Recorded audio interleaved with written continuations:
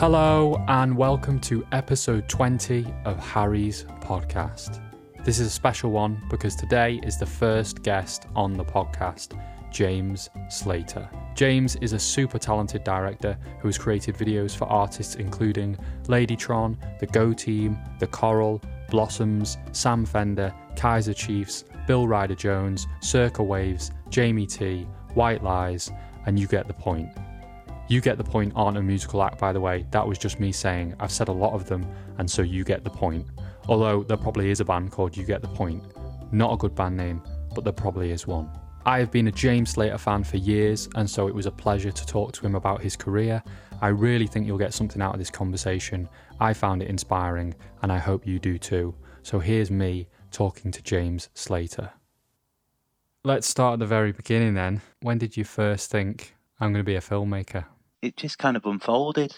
I went to university in Liverpool in the mid-90s and I did a course called Media Professional Studies. And it was bobbins, really. It wasn't a very good course, and first couple of years were a bit all over the place. And then it was only in the final year where they replaced all the teachers, and we got a new head of course that came in called Trevor Long. He recognised that the first 2 years were a bit of a shambles, and he was just like, well, just go and make a film, really. That was it. I think we went and me and a couple of friends on the course went and made a documentary, and that was my first sort of proper taste of filmmaking in a sort of professional sense, where it sort of seemed like, oh yeah, this could be something. Before that, I'd always sort of messed around with cameras as a kid, borrowing cameras from, I remember my high school in Bradford had a VC, I can't remember what it was. It's like an old Sony video camera, big thing. And I remember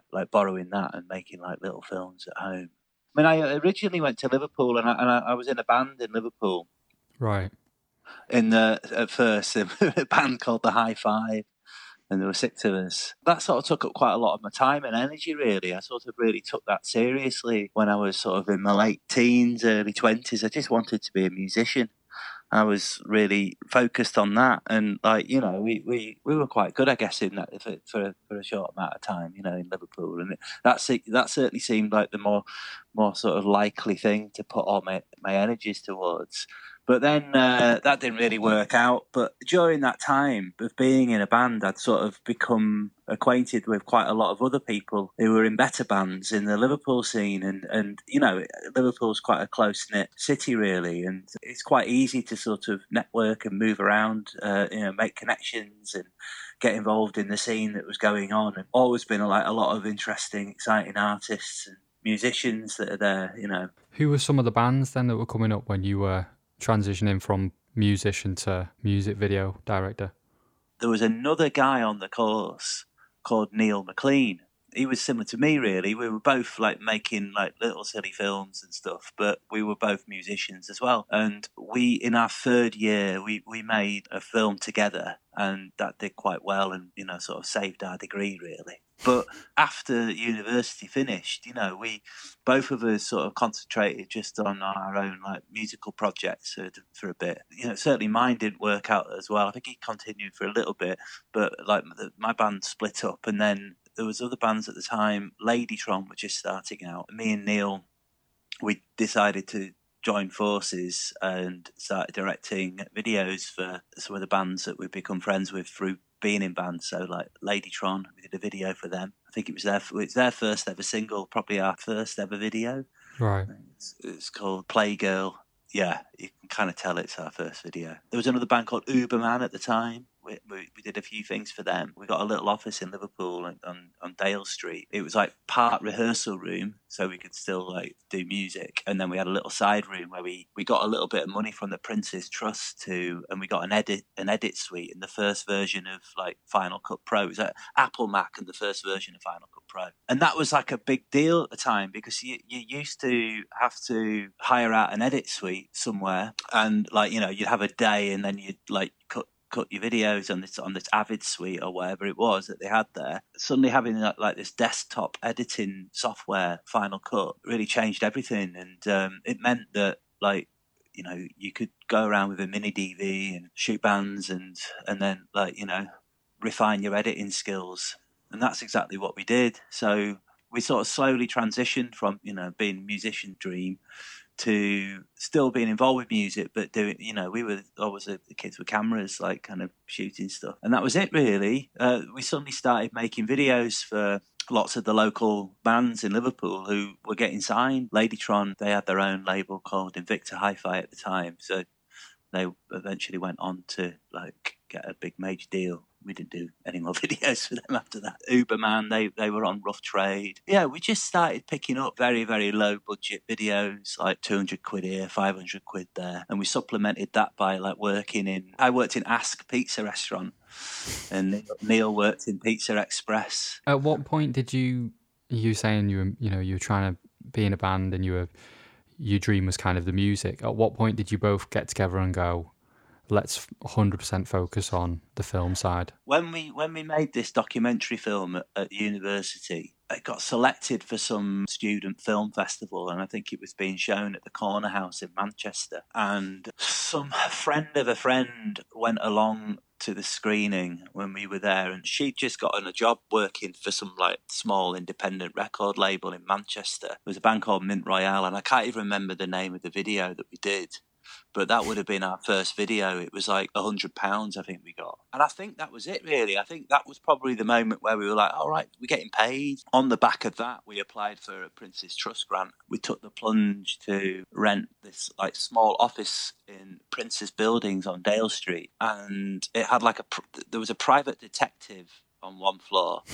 And we were next to this private detective office, but the rest of the rooms were all full of bands. Uberman was in there, and the Coral had just they'd started rehearsing, and they were in there. Zootons were in there. We were sort of right in the middle of it all, really. I think it was more by accident rather than by design. I think it was just because we weren't fully ready to sort of ditch the idea of being musicians. So we kind of decided to have an office space that was a bit of both. We had a side room with an edit suite in, and then this sort of rehearsal studio. But then the rehearsal studio just ended up being a place where we'd sometimes film bands in there, This sounds very sort of natural, organic almost.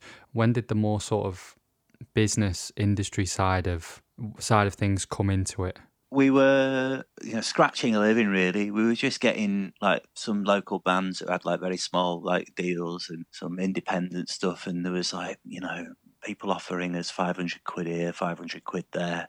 So it's obviously not enough to make a living on. But if we found that we'd be working 4 nights a week in a pizza restaurant doing that. And then I think it was going back to kind of piece it together. I think the first sort of semi-decent job that we got from a band with a deal with that probably would have been Ladytron. We've probably done about 10 videos, just just for mates bands and stuff like that, local bands and whatnot. And then it was Ladytron, and I think that was a point where we thought, right, yeah, let's leave our jobs and we'll just concentrate on this full time.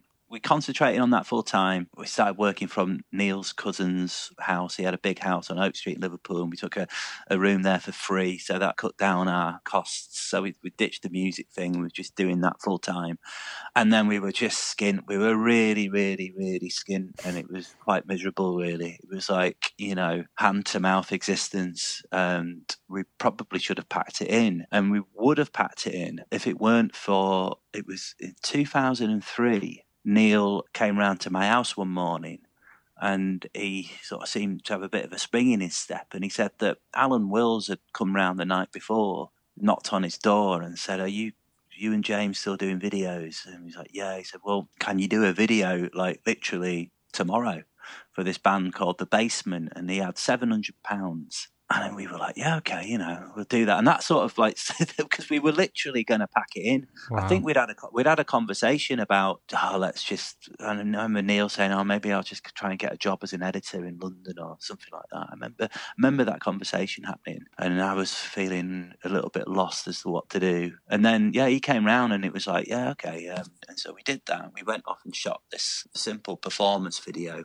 a song called Medicine Day. The Basement was signed to Sony. Delta Sonic had, on the back of signing the Coral, they'd kind of gotten this deal with Sony, which meant that Delta Sonic like owned 51% of the company. Sony owned like 49% of it. And it was from there really that it all changed. So suddenly we were like, we made this like video for The Basement, and that got sent off to Sony, and you know, we had to deliver it to them. And it suddenly got into this kind of big sort of professional world then. And then from doing that job for The Basement, Alan, I think probably about 2 or 3 days after finishing that, he brought the Coral round, and the Coral were just about to release their second album, or they were touring the first album, and they just started recording the second album, and they were ready to do the first single to come off the second album called Don't Think You're the First. They'd had a director lined up to do it, but I think they decided against going with him. They wanted to kind of go a sort of more lo-fi route with it, really, rather than go for like a big music video with all the kind of, you know, bells and whistles. So we were like the perfect people to make lo-fi videos, because that's all we knew how to do, really. We were just still shooting on mini DV cameras and some Super 8 here and there, and like, you know, very much a kind of bedroom production. You know, it was all like handmade, and yeah, so we just got this opportunity to make this video for the Coral. It was shot on a mini DV. We stopped off on the way to the shoot to buy a plank of wood and some masking tape, and that was our Steadicam. Brilliant. Gaffer tape and a plank of wood, and that was a Steadicam, and we had a Super 8 camera and a mini DV camera, and we just went to Caldy Woods, met them there, and we shot the video in two hours, I think. Like, not even exaggerating, I think it was 2 hours long. So you hadn't shot anything? You hadn't shot anything with the Coral? No, that was the first video that we did for them. And did you know them beforehand because of the band? No. Oh, right, not at all. No, we knew Alan. We knew Alan beforehand. That completely changed everything. So suddenly we did Don't Think You're the First, and that was it. We were then doing all the videos for the Delta Sonic acts. We were like, you know, going down to London and you know, meeting up with the commissioners there. And from nearly packing it in January, in April and May, we were flown off to LA, and we went and shot Pass It On a Super 8 cameras in the Mojave Desert. That was a magical experience. It was really, really quick, really brilliant. And then we were just in it then. From that point onwards, when we started getting all this work from the Coral, we learnt really fast. And we made in that year, we probably made about 20 plus videos. Wow.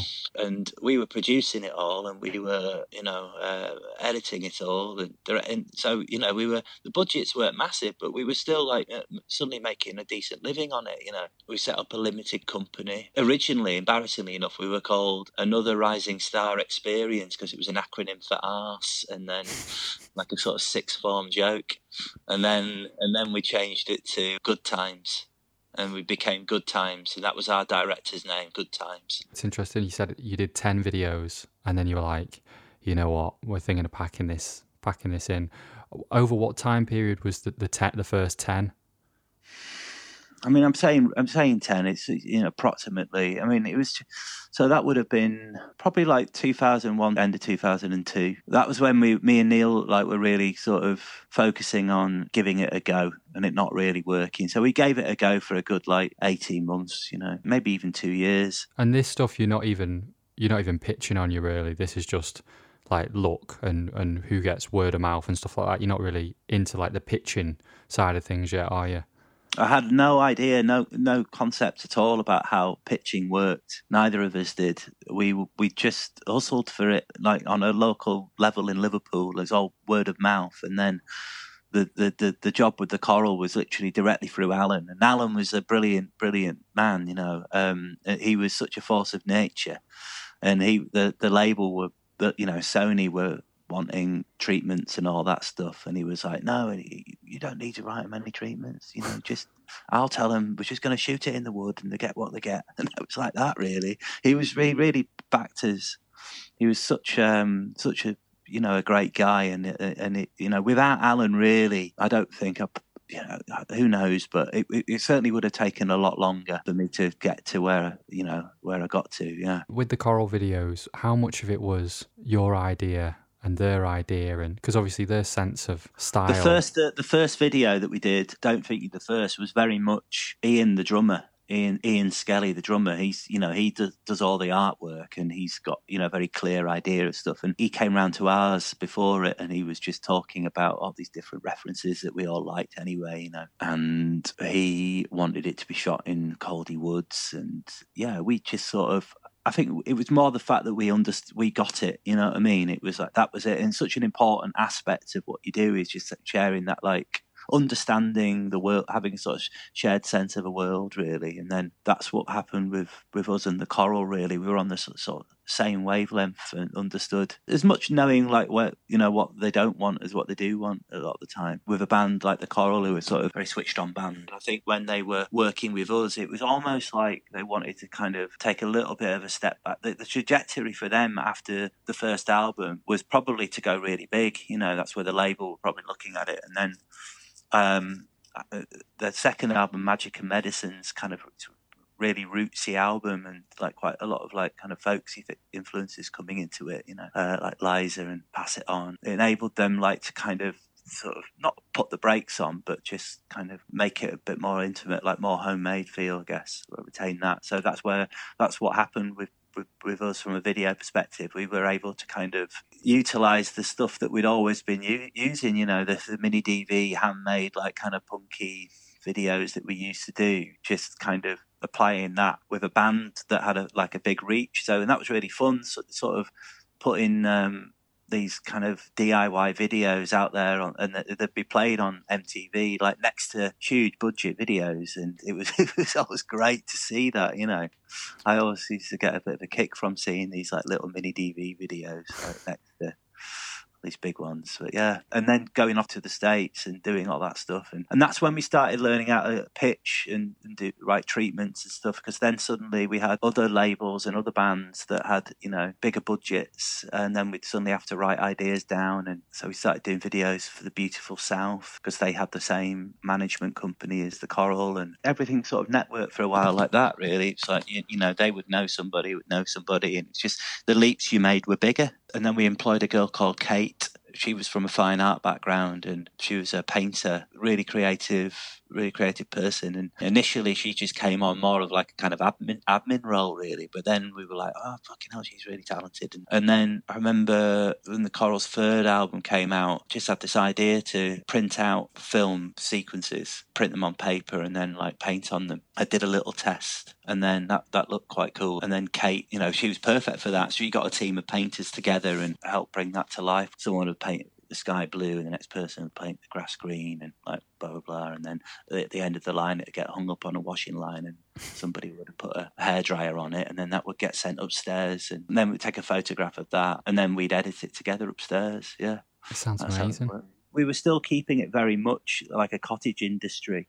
We weren't ready to sort of step up into as being like, just directors working for a production company. We still like the idea of like keeping it all in-house, really. And then we did video for the Go team, Lady Flash. Again, that was like really mixed media, a lot of collage involved in that. I was really into collage and putting things out in Photoshop frame by frame, and then layering that with some of the hand-drawn stuff that Kate had done, mixed with some of the stuff that Neil would do. And it was like really, really collaborative. We all worked together really well. But at the same time, so this was like taking us up to about 2006. And I think that's when it sort of came to a natural end with Neil and I working together. We've been doing it for years and years now, having met at university as well. Neil moved to America, fallen in love with this American woman, and who we met in Liverpool, and they moved off to America and lived over there, and that kind of came to a natural end with that. Coral's third album came out and did the video for In the Morning, which is this sort of like hand-painted video, frame by frame. Printed it out frame by frame and then painted on it, and the song was a very big hit, and the video got like a lot of exposure, and we got approached by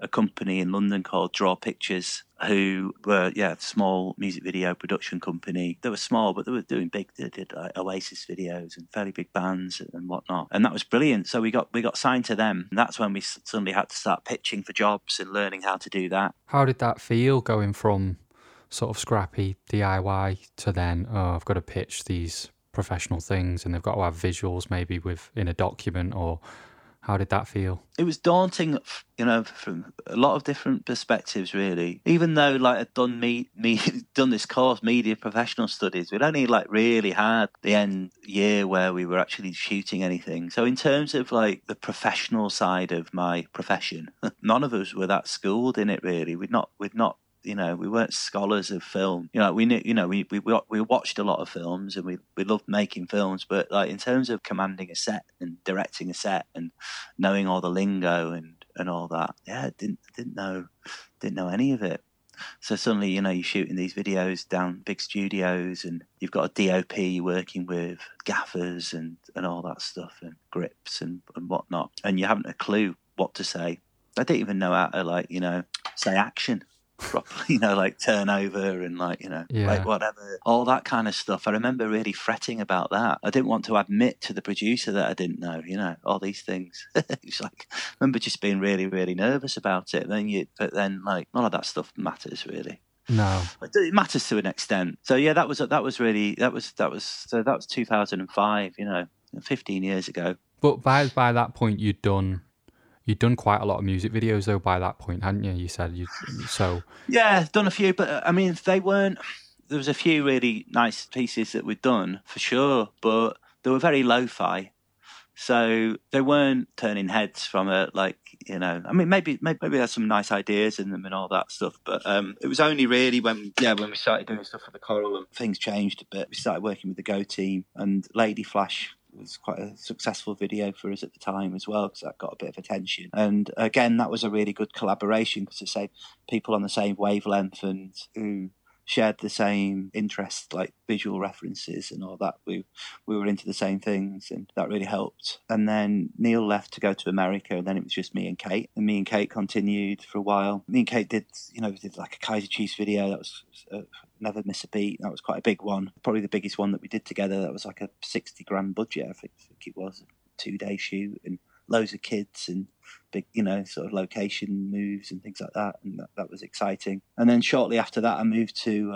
Berlin. I moved to Berlin in 2008. And then that brought a kind of natural end to me and Kate working together. And that's when I really just started directing under my own name then. None of us fell out or anything like that. It was just like a kind of natural drift. If we can go back to just the pitching aspect, because I wanted to talk a little bit about, I didn't want to get massively detailed into it, but for anyone listening has no experience of this, when you went from sort of DIY to then you had, well, I guess what would you call it? You had an agency, you had an agent? When we made In the Morning, that's when this company, Draw Pictures, who were, part production company, part director's agent. It was like a one-stop shop, really, in that regard. I don't know anything about this. So presumably they've got directors on the roster, and then an idea comes in or a job comes in, and then are you all allowed to pitch on it, or do they pick 2 or 3 directors that fit the bill? So in music videos, you'll have the labels will often have an in-house commissioner, but sometimes you have freelance commissioners as well, that work for labels that don't have in-house commissioners. The commissioner's job basically is to sort of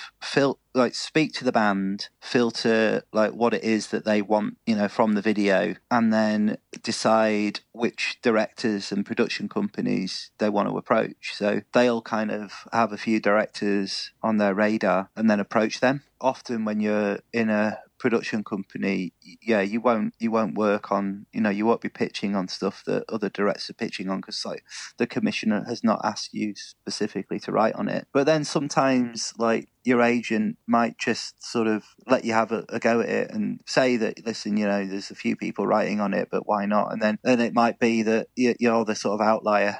The band don't like any of the ideas, but there's this one at the bottom of the pile that I don't think you like, and they go, oh yeah, actually we like that. That happened a few times too. So yeah.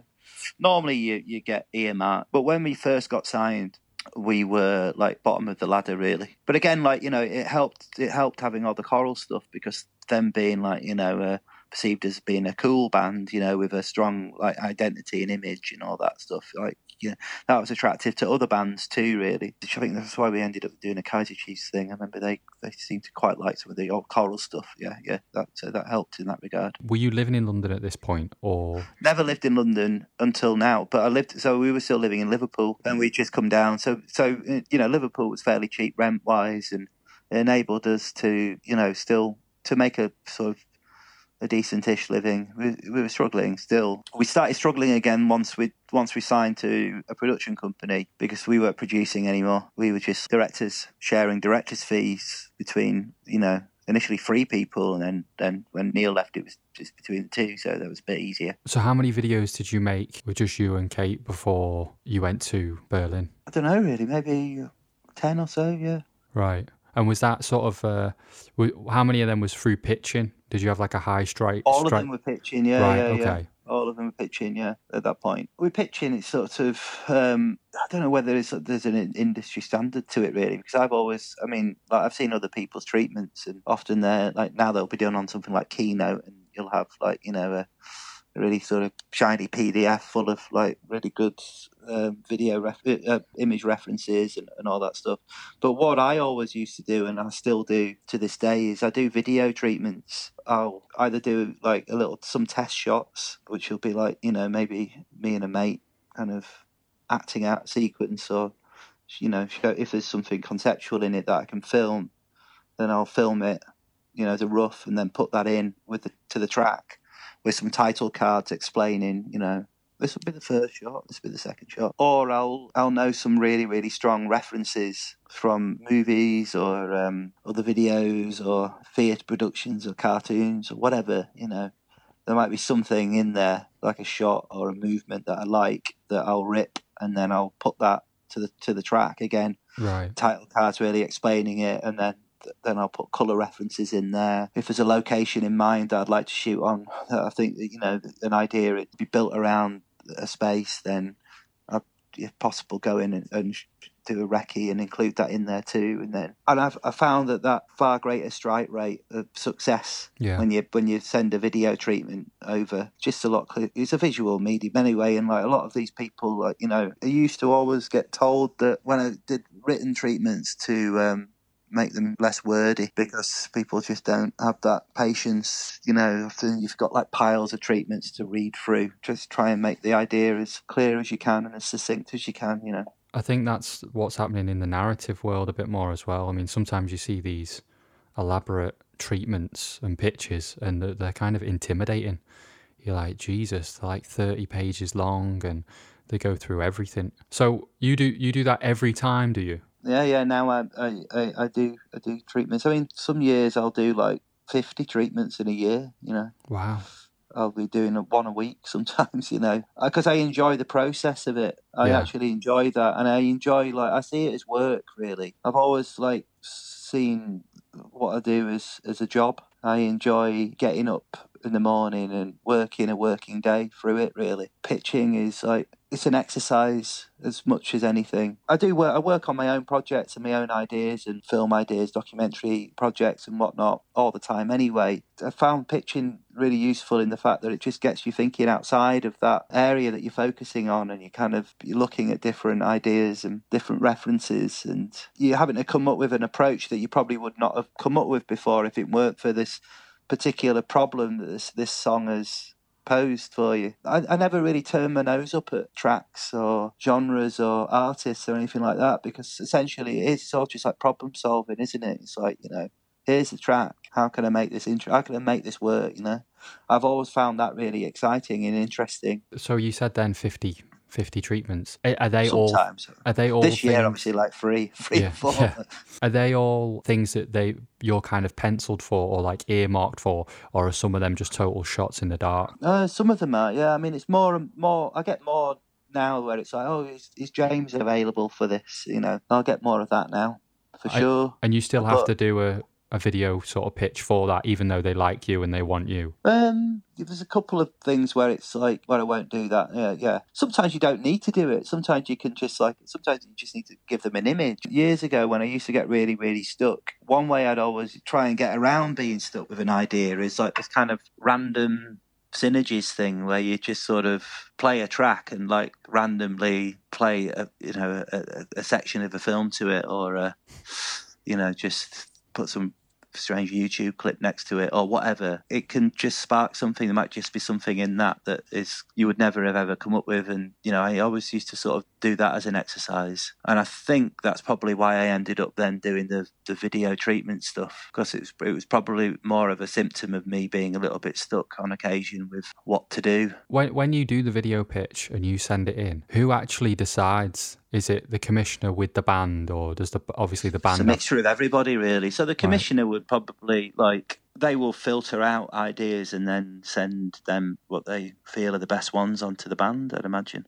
It's a mixture, really, Harry. It's like a mixture of speaking directly to bands and going through commissioners. So when you get a song now, let's say you get a song tomorrow, or maybe we can do an example of, say, the last couple of days I've had the joy of watching about 20 of your music videos. The one that really makes me smile, and it's really simple, but it's a great idea, your Sam Fender video with Matt King in. Talk me through sort of, you get that song and then where does that idea come from? The Sam Fender video was very much a clear brief from the band, but it had from Sam Fender.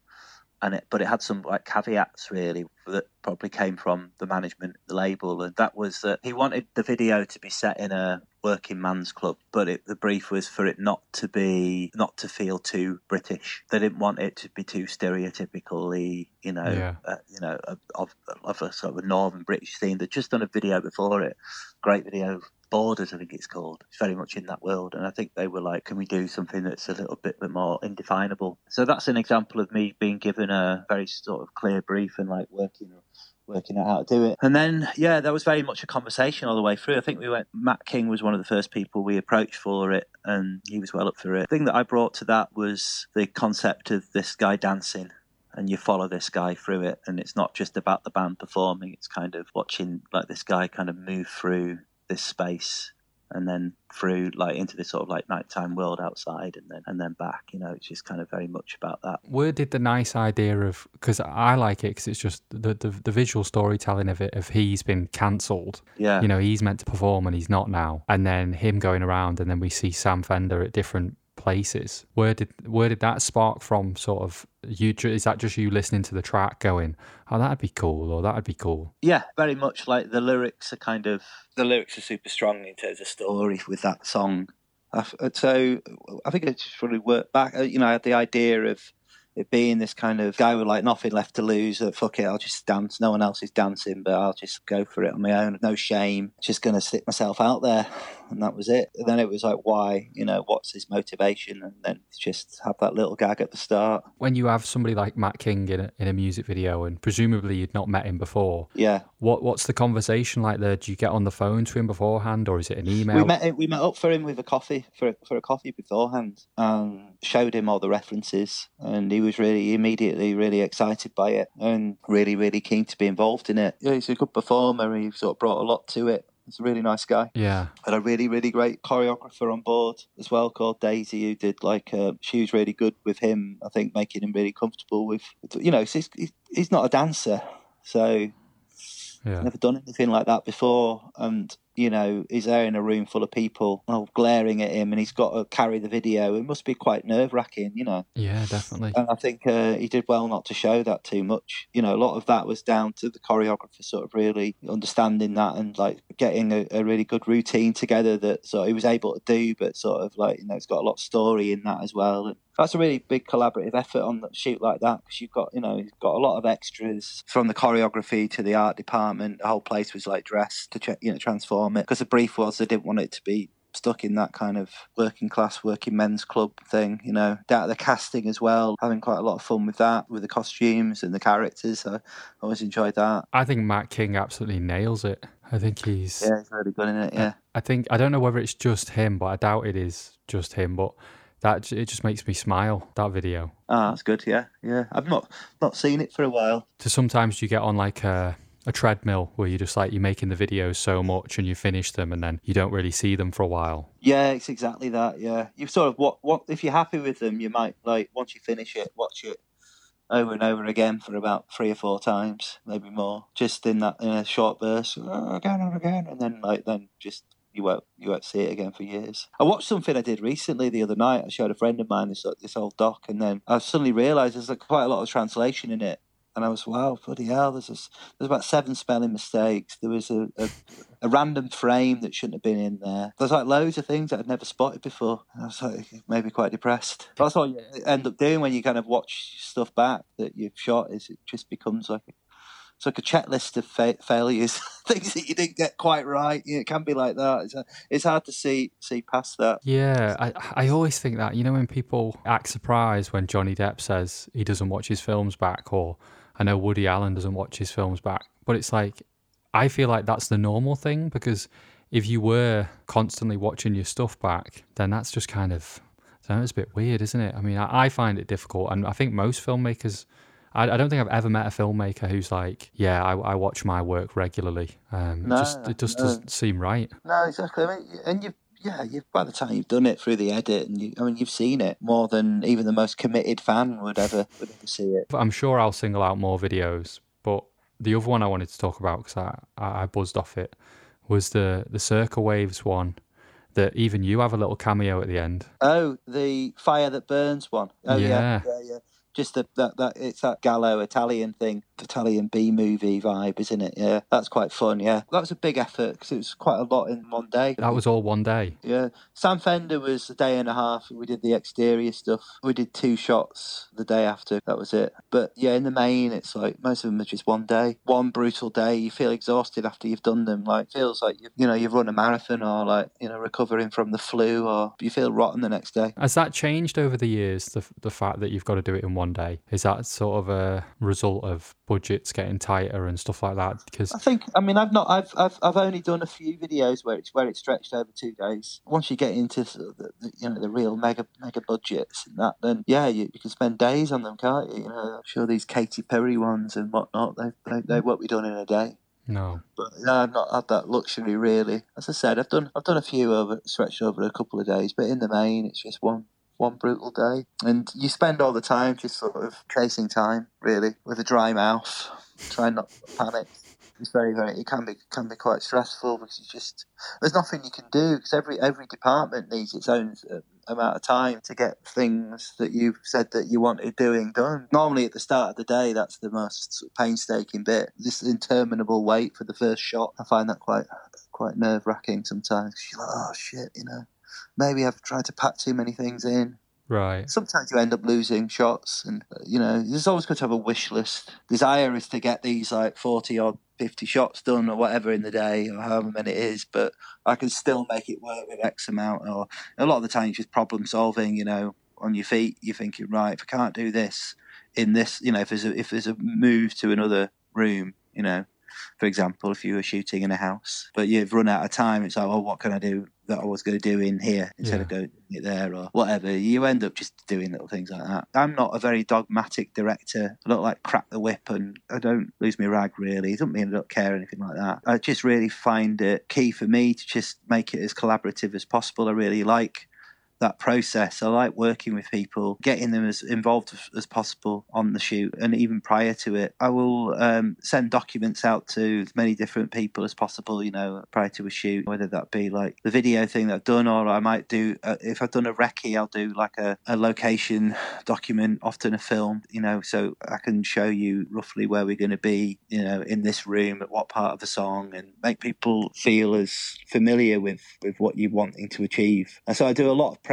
That's my thing, really. I do a lot of prep, and I've done stuff where I don't have the time to do prep, and it's fine. But I do try and prepare as much as possible. I think that is the most important element of what I do, really. And what's the time frame like on that? I mean, sometimes it can be like a week from getting green lit, and then you might find out on the Friday, you shoot the following Friday. I've had a couple of occasions where it's been like 2 days. Wow. And I've had a couple of occasions where it's been 2 weeks. I've very, very rarely has it's been any more than that. When I see your videos, obviously having the fortune of working with you a couple of times, I get the sense that you have done a lot of work and you've got it all in your head. And when you say there isn't that much prep time, that kind of blows my mind, because when I look at something like Blossom's Girlfriend video, that seemed so, especially with the makeup and the locations, and how much time was that? How much prep was that? That was, I think that was 2 weeks prep on that one, because I went up. But in that 2 weeks, I also shot another video that I had 3 days prep for. I shot a video in Preston bus station, and then I drove from Preston up to Morecambe, Wrekin Morecambe, stayed in Bradford at my folks for a few days, and then went back to Morecambe and shot it. That's how that worked. But with that video, I mean, like, you know, it's all natural light, and it's not, you know, it's all about the locations and the story, and it's fairly simple in terms of the storytelling. Yeah. So there's nothing too complex there, really. How much work is in the post side? Do you still edit a lot of your music videos? Yeah, it's half and half, really. It's always better to get somebody else that you trust to edit your videos, especially if there's a lot of transcoding involved and all that stuff. And then it's always best to just get somebody on that, and then like they can get cracking that night, really, or straight away the next morning, and then you can come back in a couple of days later to the edit, or the day after that. And have a little bit of a distance always helps, yeah. And then what's the feedback like to you when the video gets sent off? Painful. Right, okay. It's always painful, yeah. Feedback is painful. On occasion, there's been a couple of occasions where I've sent something off and it's just been signed off, and it's like, yeah, great, fantastic, no changes. They are extremely rare. Right. Often the lower the budget, the more feedback you get. It's crazy, really. But, that generally seems to be the way. I've had some videos that have been canned where it's just... And you can tell when that's happening a mile off. You just go, oh, no. There's often a really, really big gap between when you've sent the video out to hearing anything back. And then you're like, dear. And then when you get the notes back and it's like, can we try? And the things that we want to try are things that you've not shot. Yeah. Just like, right, okay. It's not like, oh, lose that shot of person putting the hand in the hair there and, the singer's got his tongue out there. It's like some of the changes can be quite conceptual, and then you're like, oh no. Then you go through the painful process of having to sit on a job that you know is just going to get cancelled anyway. So luckily that's only happened a couple of times, but it's horrible when it happens. What are some of the most common, without naming specifics, what are some of the most common feedback things where you go, right, okay? Edit-wise, it's often energy. Needs more energy. I think I have heard this one where can it feel more black and white but in colour? I remember somebody saying that once. I've had some funny ones, really. But then again, I think if it were me, I've said some stupid things too, when I'm trying to kind of put my ideas across of what I want. And a lot of the time it's just down to an artist not particularly feeling too comfortable with how they look in a shot, and I totally understand that. I mean, often it makes it better as well, I have to admit. Sometimes the changes really make it better. Have you ever had it where, because I think with a music video as well, sometimes they feel it's got to be kind of personal for you in a way, or you've got to have some sort of skin in the game, but then it's also got to be right for the artist, and then it's got to be right for the label. Have you ever had projects where it doesn't feel like it's for you at all? You're just you're shooting it and it's their idea and it's... Yeah, a couple of times, and then you realise you probably shouldn't have taken it on. There's been a couple of occasions where I've written an idea and I've submitted it, and then there's been slight nagging doubt in my mind about the idea, and I'd be like, oh, it doesn't matter, I won't get that anyway, and then you get it and you're like, oh fuck. Yeah, that's happened one or two times, and I'm just like, and then it's too late. Yeah, sometimes it's just, what was I worrying about? It's fine. But there's other times the things that you were worrying about, really kind of rear the head. In terms of working with different artists and different budgets, do you think that ever changes your process? So, for example, if you were to compare something you do for like Bill Ryder Jones, he's a friend of yours, and one of my favourite videos that you've done is Wild Roses, because I just think it's such a great, simple idea, and it makes me smile the whole way through. Yeah. And I love the song as well. I think the song's great. Yeah, it's a great song, yeah. How is that different to a band that maybe you're meeting for the first time? It's got a bit more of a budget.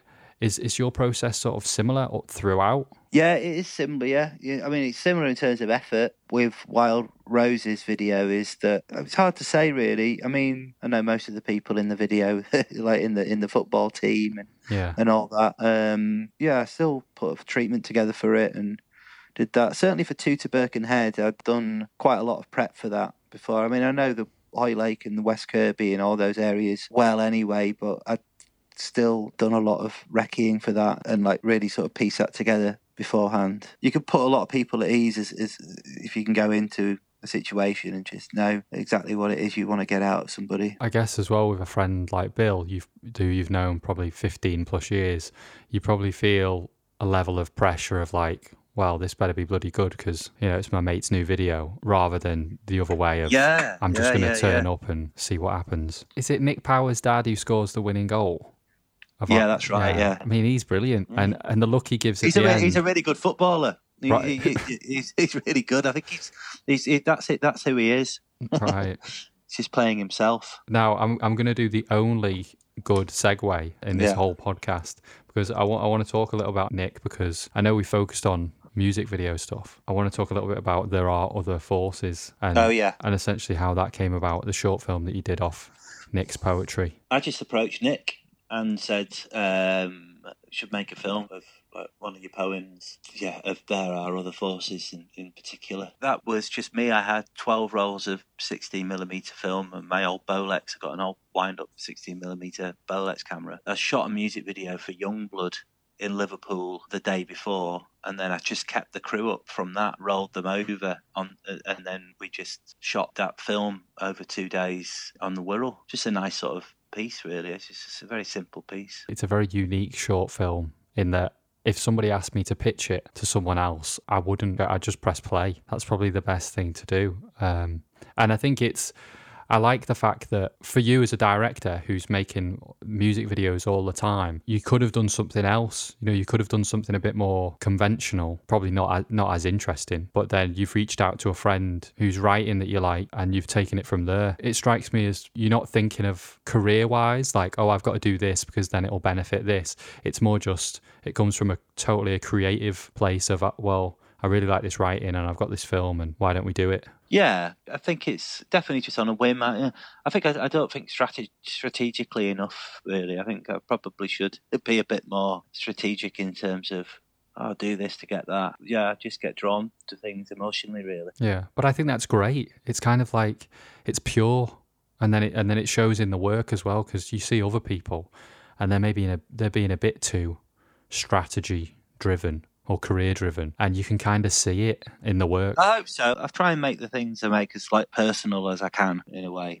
And I like Nick as well. He's just a really lovely guy, great writer, and I know that part of the world. And we did for a while try and develop a feature film together, which is still on the back burner. And also, in the last year, we've been developing a doc about the Coral growing up, their sort of childhood years, leading up to their first album. That could be really great. So we've been working on that. We're just waiting for a few people to come on board. We're in that process now of that interminable wait for things to be signed off and approved and green lit and all that stuff. And whose idea was that? Was that you going to them, or did they say, oh, it'd be cool if you could do a film? I got a call from James Skelly a while ago now, just saying that, our album's going to be 20 years old at some point. We should do something about, that to commemorate the first album. And would I be interested in doing something? And then it just developed from there. So I just came up with this sort of angle for it. Hopefully that'll happen soon, because it's a good story. They're an interesting band, and I know that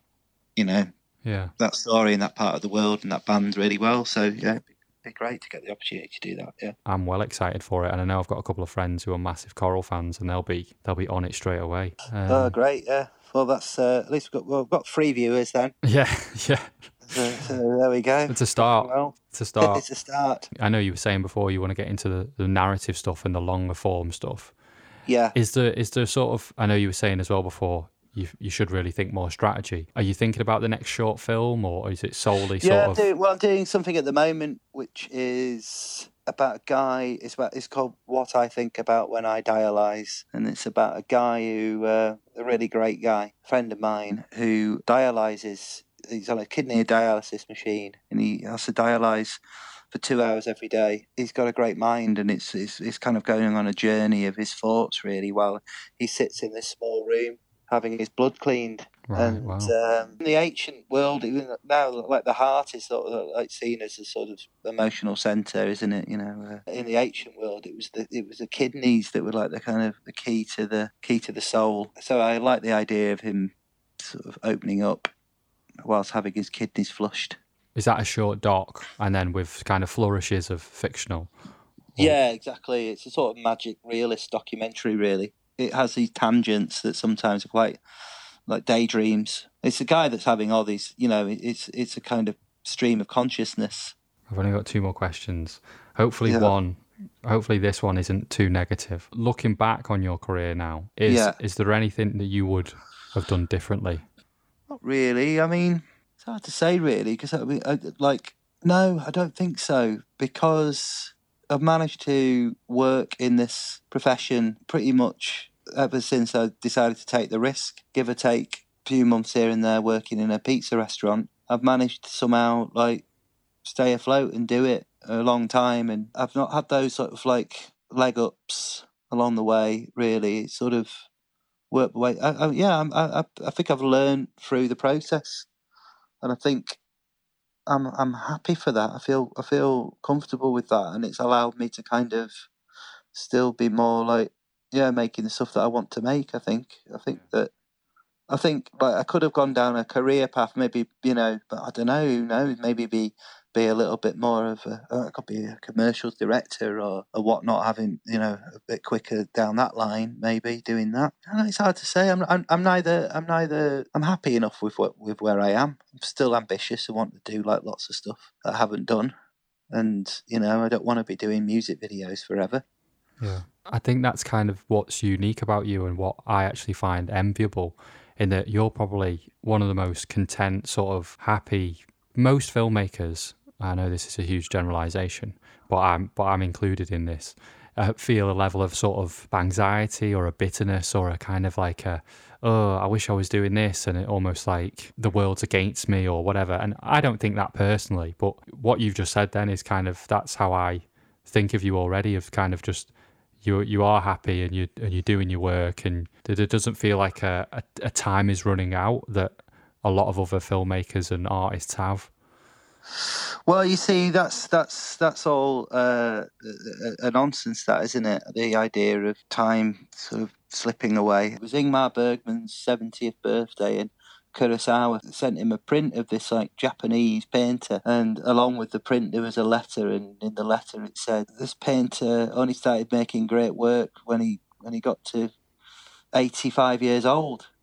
So his work up to that point was fine, but a little bit mediocre. But he got to this point in his life, and he had this sudden rebirth. When I've been thinking of my career, that I'm not quite ready yet to sort of make that thing, make that big feature, or there's sort of something in my life that sort of, I've always had a sense of I'm still learning, I'm still picking up the knowledge of who I am and where I am and what it is that I want to say. Yeah. I've always felt like that. Some people kind of find out what they want to say by making stuff, and that's probably the better way to go about doing it. At some point, I need to stop waiting around and get out there and make that film. No, I can totally relate to that, because especially when you have people around you that are sort of telling you what you should be doing, and you kind of, then you're sort of pushing them back and going, no, don't worry, I'm just taking my time and I'm getting better and I'm going to do this, and then suddenly life obviously gets in the way, or life has different plans, and then you suddenly think, right, well, I do need to do something. Whereas you always come across to me as you've taken a class in Zen Buddhism, and I think that goes back to what you were saying earlier as well, when you say you're not a dogmatic director, and you're just, I sense that on set as well. You kind of, you go with the flow, but you have a very firm idea of what the plan is. I certainly wouldn't describe myself as a Zen character. I think anyone that would live with me for too long would firmly disagree with that. But no, I think what it is about a set is that I think it's there's loads of different ways to get performances out of people, both in front of and behind the camera and that. And I guess with me, I learned very early on in my life that I was not particularly great at sports or anything like that, but I could probably make people laugh or whatnot. And so I think that probably overlaps a little bit in terms of my filming side of things, because I think sometimes I have to put people at ease. They probably think, oh well, at least I'm not the biggest idiot in the room sometimes, and I don't mind that, especially when I get a performance out of somebody that might be a bit nervous or insecure. If just have a look at me and realise that there is a level above me that's dafter in the room, then that can help.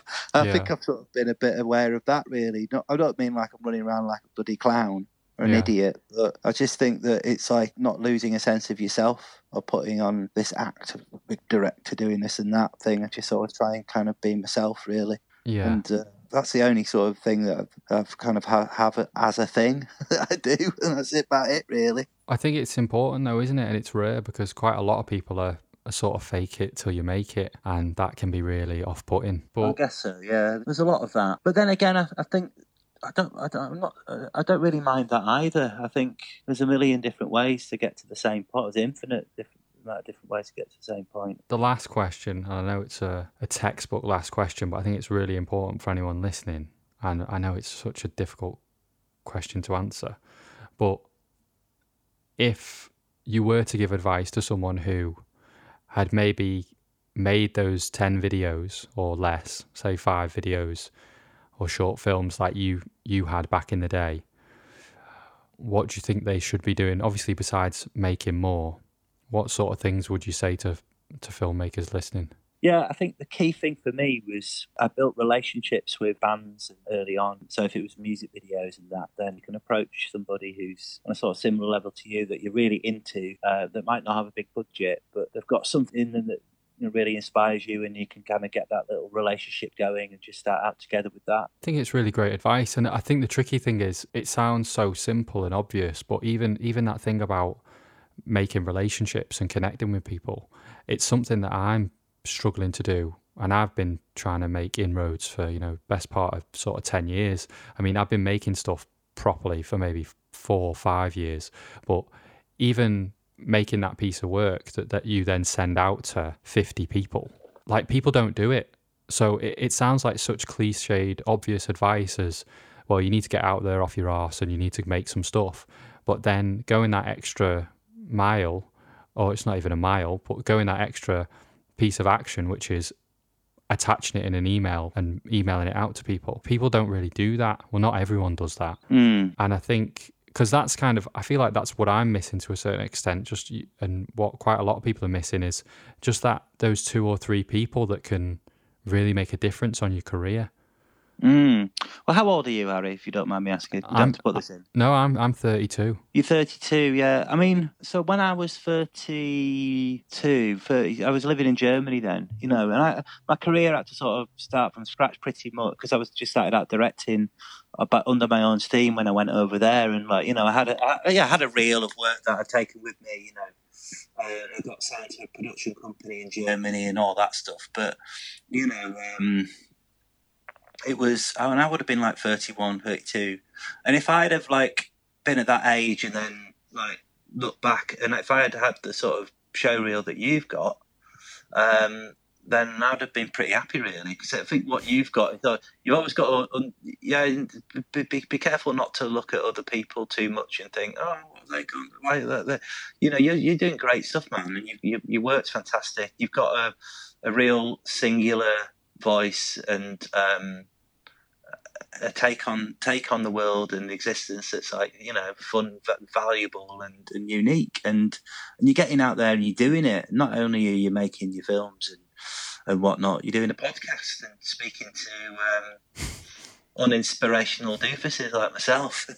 No, not at all. That might be, I think that's the only career slip up you're making at the moment. I reckon you're doing good. I think the thing is, you just got to, you always have people telling you what you should do, and you should do this, you should do that, and by all means, take that advice, but ultimately you do find your own way. And that's the key thing. It's down to attitude as much as anything. It's just this sort of will to put your neck on the line and put yourself out there. Yeah. And it takes something that I think that's really important. It's just if you really, really, really want to do it, then just go ahead and make it. Getting noticed is a totally different thing. I hate all this gatekeeper stuff. It's really, really, really frustrating. A lot of what happened to me was luck with Alan Wills coming round, but we put ourselves in a position where we could get lucky.